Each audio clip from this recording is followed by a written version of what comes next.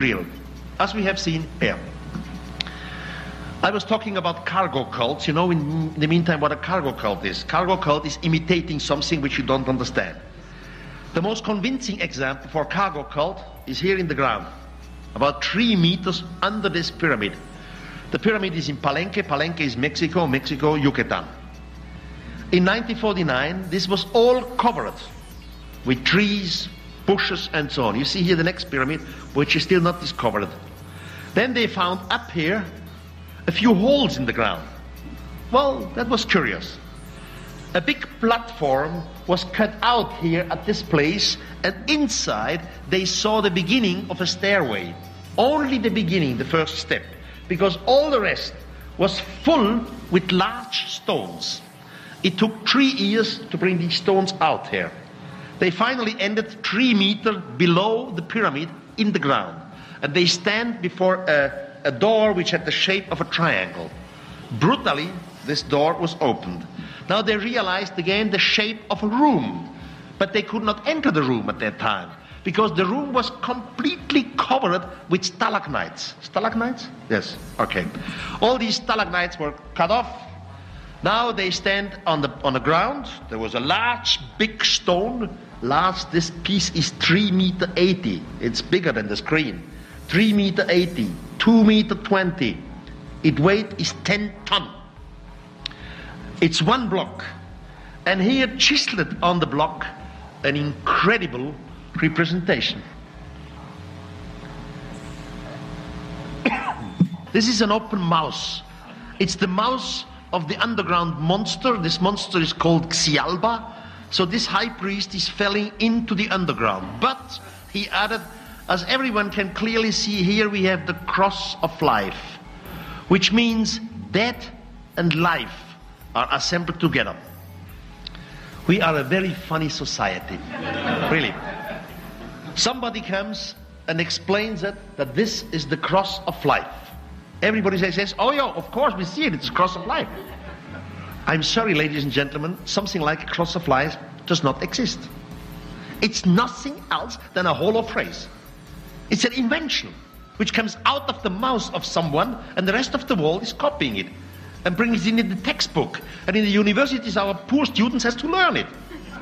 Have you ever had a beer with the cross of life?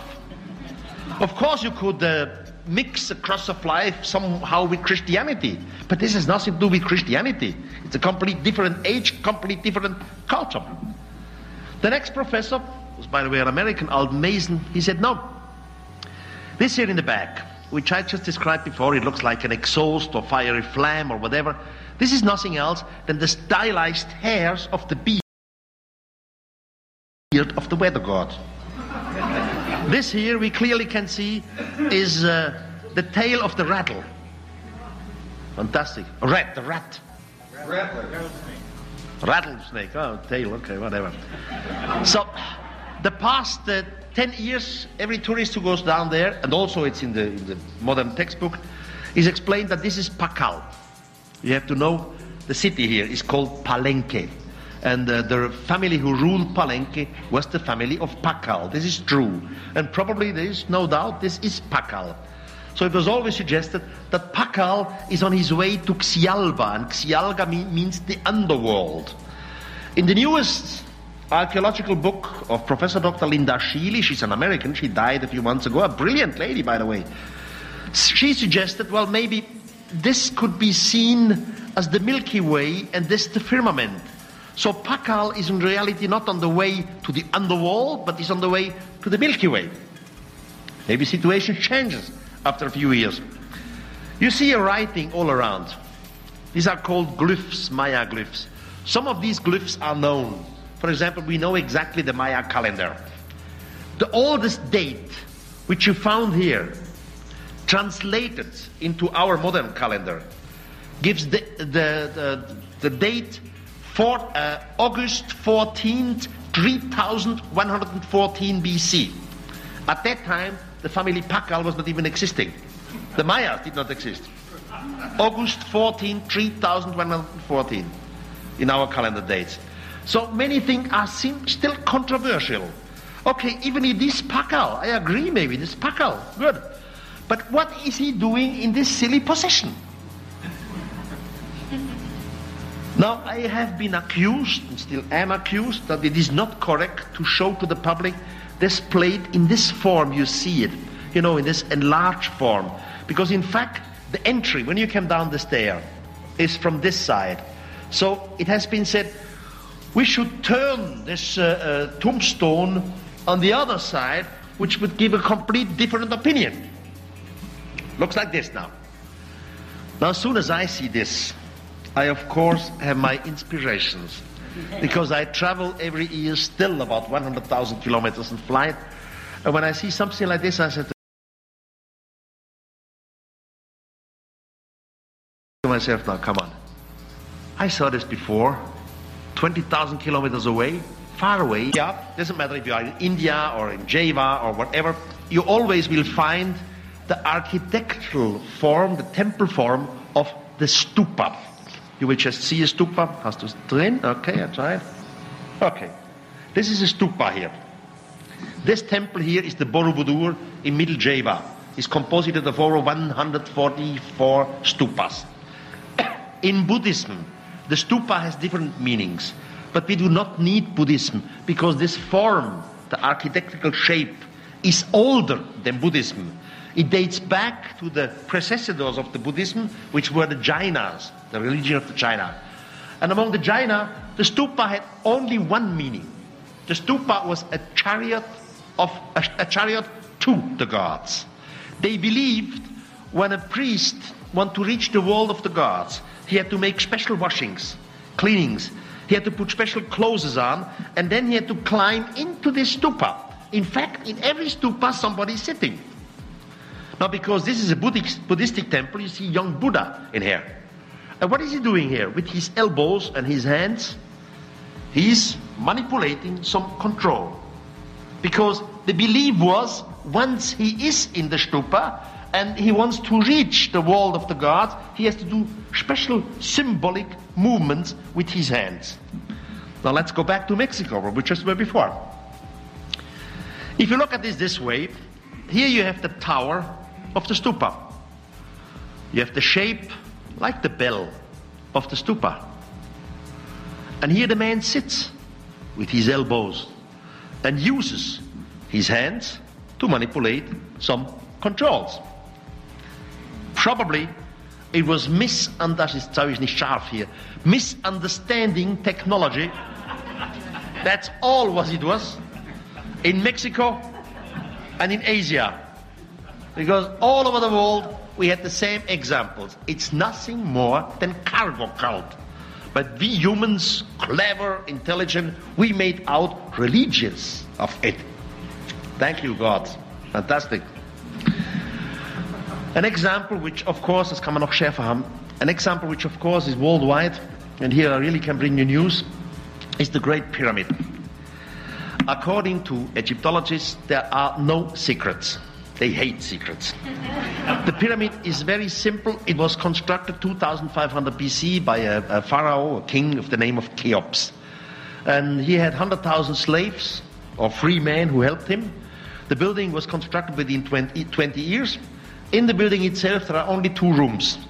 One room is called the King's Chamber, and the lower room is called the Queen's Chamber.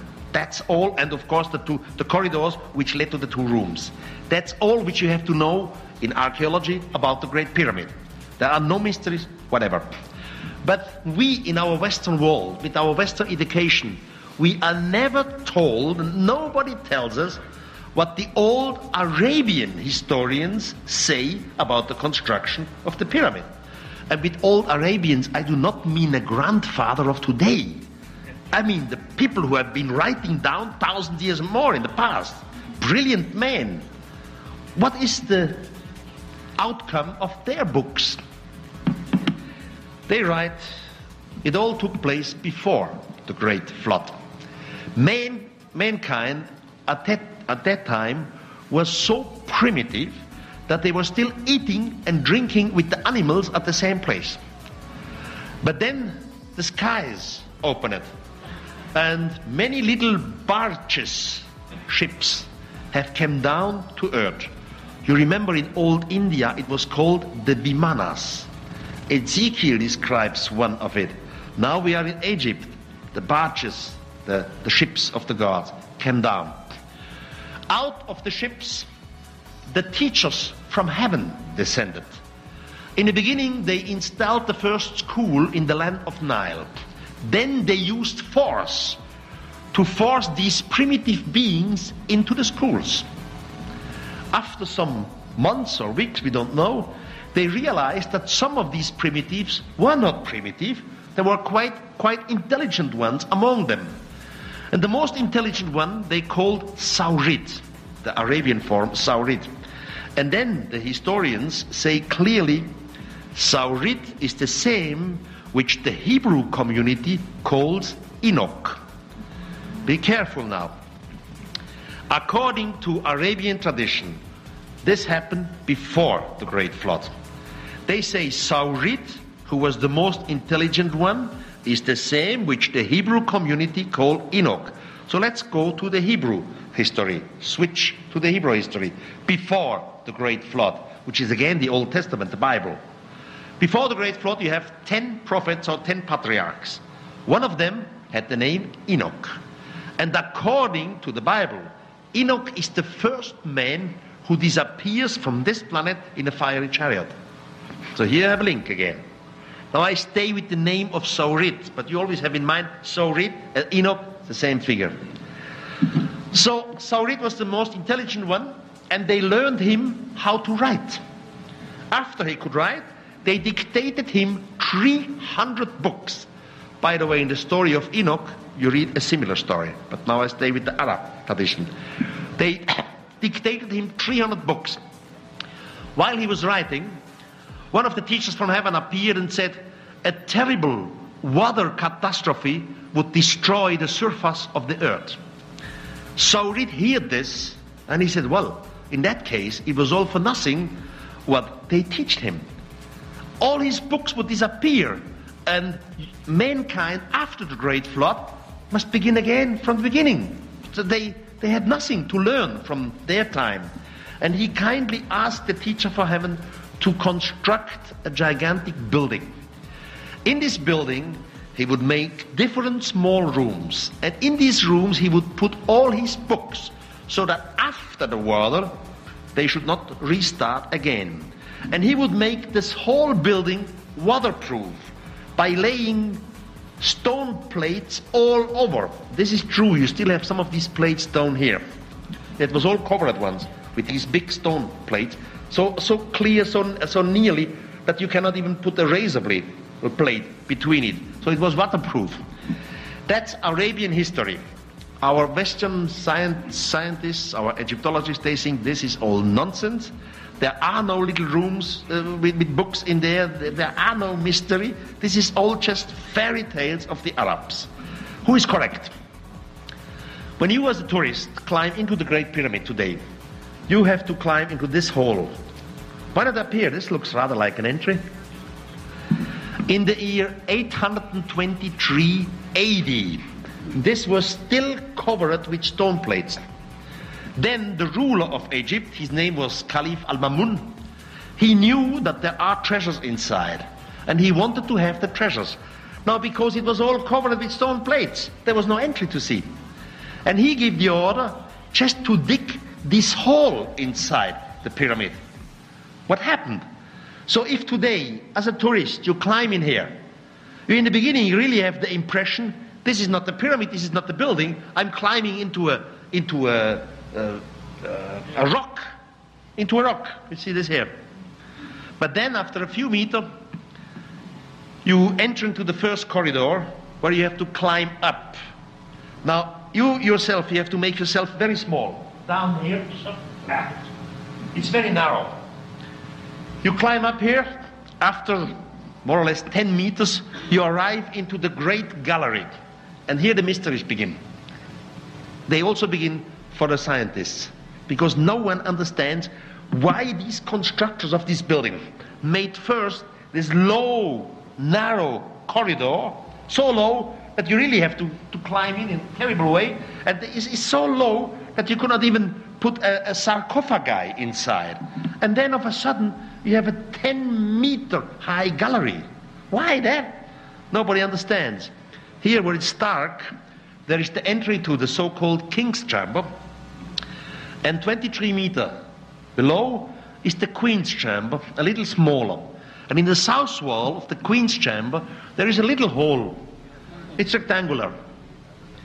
Some tourists have lights with them. They look inside, and you see it's a shaft. The shaft is about 2 meters horizontal, so flat. And after 2 meters, you realize at the end it's going upside in the pyramid. In the textbooks of archaeology, you read that this shaft is a blind shaft. It's only about 8 meters long, and then it has a dead end. It doesn't continue. It's made symbolically, they say, so that the soul of the pharaoh could disappear after he's dead to the gods up there, or Osiris, Isis, and so on. One of my friends, a German engineer, he was an unbeliever, and he constructed with his own hands a small robot. Now, this robot is not bigger than a bottle of wine. It's a small machine. Down here, you have rubber, like a little tank, so that you have force to climb inside up the pyramid. The upper side here, there is a hydro, wie sagt man das? Wie heißt das schon wieder? Yeah, hydraulics, thank you for your help. You can put this part up so that it gives you force on the ceiling also. 2 special halogen lamps have been constructed, a special video camera, and down there is a laser beamer. With this laser beamer you can measure the distance to the next wall. First, it took many months before Rudolf Gantenbrink received the permission to move with his robot into the shaft. Finally, the Egyptologist said, oh, come on, let him do, because the shaft is anyhow just 8 meters long, and then it's a dead end, so what for? Okay, move in with your stupid robot. And something incredible happened. Bring this build. While you see these pictures, which by the way are exclusive, you have to be absolutely aware that this shaft was constructed at the same time with the pyramid. It was not possible the other way around. You cannot finish the pyramid, and now a priest arrives and says, hey, I need a shaft now. But with 20 centimeters in diameter, 20 centimeters, not even a Lilliput man could go in and chisel it. So the shaft was constructed at the same time with the pyramid. As higher the pyramid went, as higher the shaft went. That means the ceiling was not here during the construction. There was daylight inside. So nothing what you see is coincidence. They wanted to have it the way it is. The robot passed different forms of stone, granite, diorite, sandstone. Of a sudden, the whole shaft was covered with small little stones, including the ceiling. You will see it later. The robot passed doorways. And down in the Queen's Chamber, there was a small monitor, and 7 Egyptologists were sitting before. Their faces became longer and longer and longer. They all believed, well, after 8 meters, this is over. But the robot went higher and higher. It is a degree of the angle of 40.1 degree. Went higher and higher. 20 meters, 40 meters, 30 meters. 50 meters, then 60 meters. And the robot reached a point 64 meters, and the door appeared. This door has 2 metallic clamps. One of them, seen from your side, the left one, is broken down. So the robot was looking for this broken piece. Should be down here. But it was not there. It was found later on the right side. And it is definitely a piece of metal. What do we do now? We were always so sure there are no secrets, there are no little rooms in it. So what now? There was no metal in time of Pharaoh Cheops, 5,000 years ago. This here is alabaster. Until today we do not know what this really is. I mean, should you pull it out, press it in, should you turn it? Or is this maybe just the opposite of something which from the other side looks completely different? If you imagine the shape of the pyramid, the point where we are now here, you still have 23 meters to the outside wall. Enough room for rooms. The door itself doesn't lay on the ground. You will see the laser beam going under the door.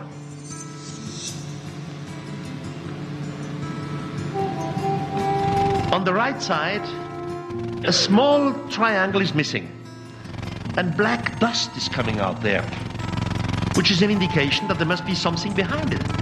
Otherwise, nothing can come out. And usually it is normal when you make a door, there is something behind the door. But not in Egyptology. However unreal it may seem. It is nearly 6 years since this sensational discovery was made.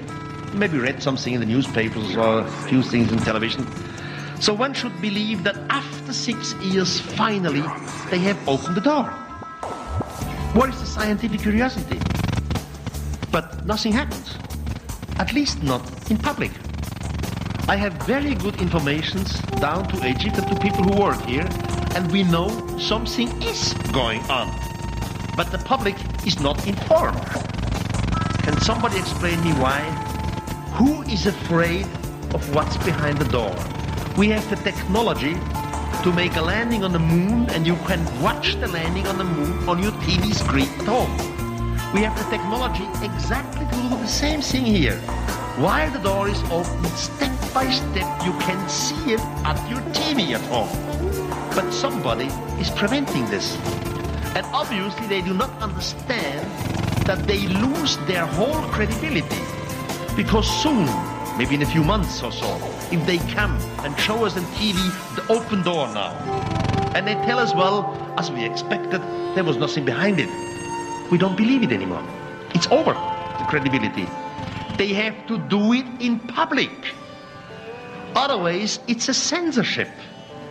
We all are old enough and intelligent enough to see what's behind the door. And if there is nothing behind the door, okay, there was nothing. But you should not work this way with humans. And we are intelligent beings. We have a right to know. What about the freedom of information? What about the journalists who always ask questions? Why in this case nobody questions and questions and questions? It's just quiet. Silence around the globe. And there is the door and the mystery. Well, nothing goes on. Is this science or what? Another mystery.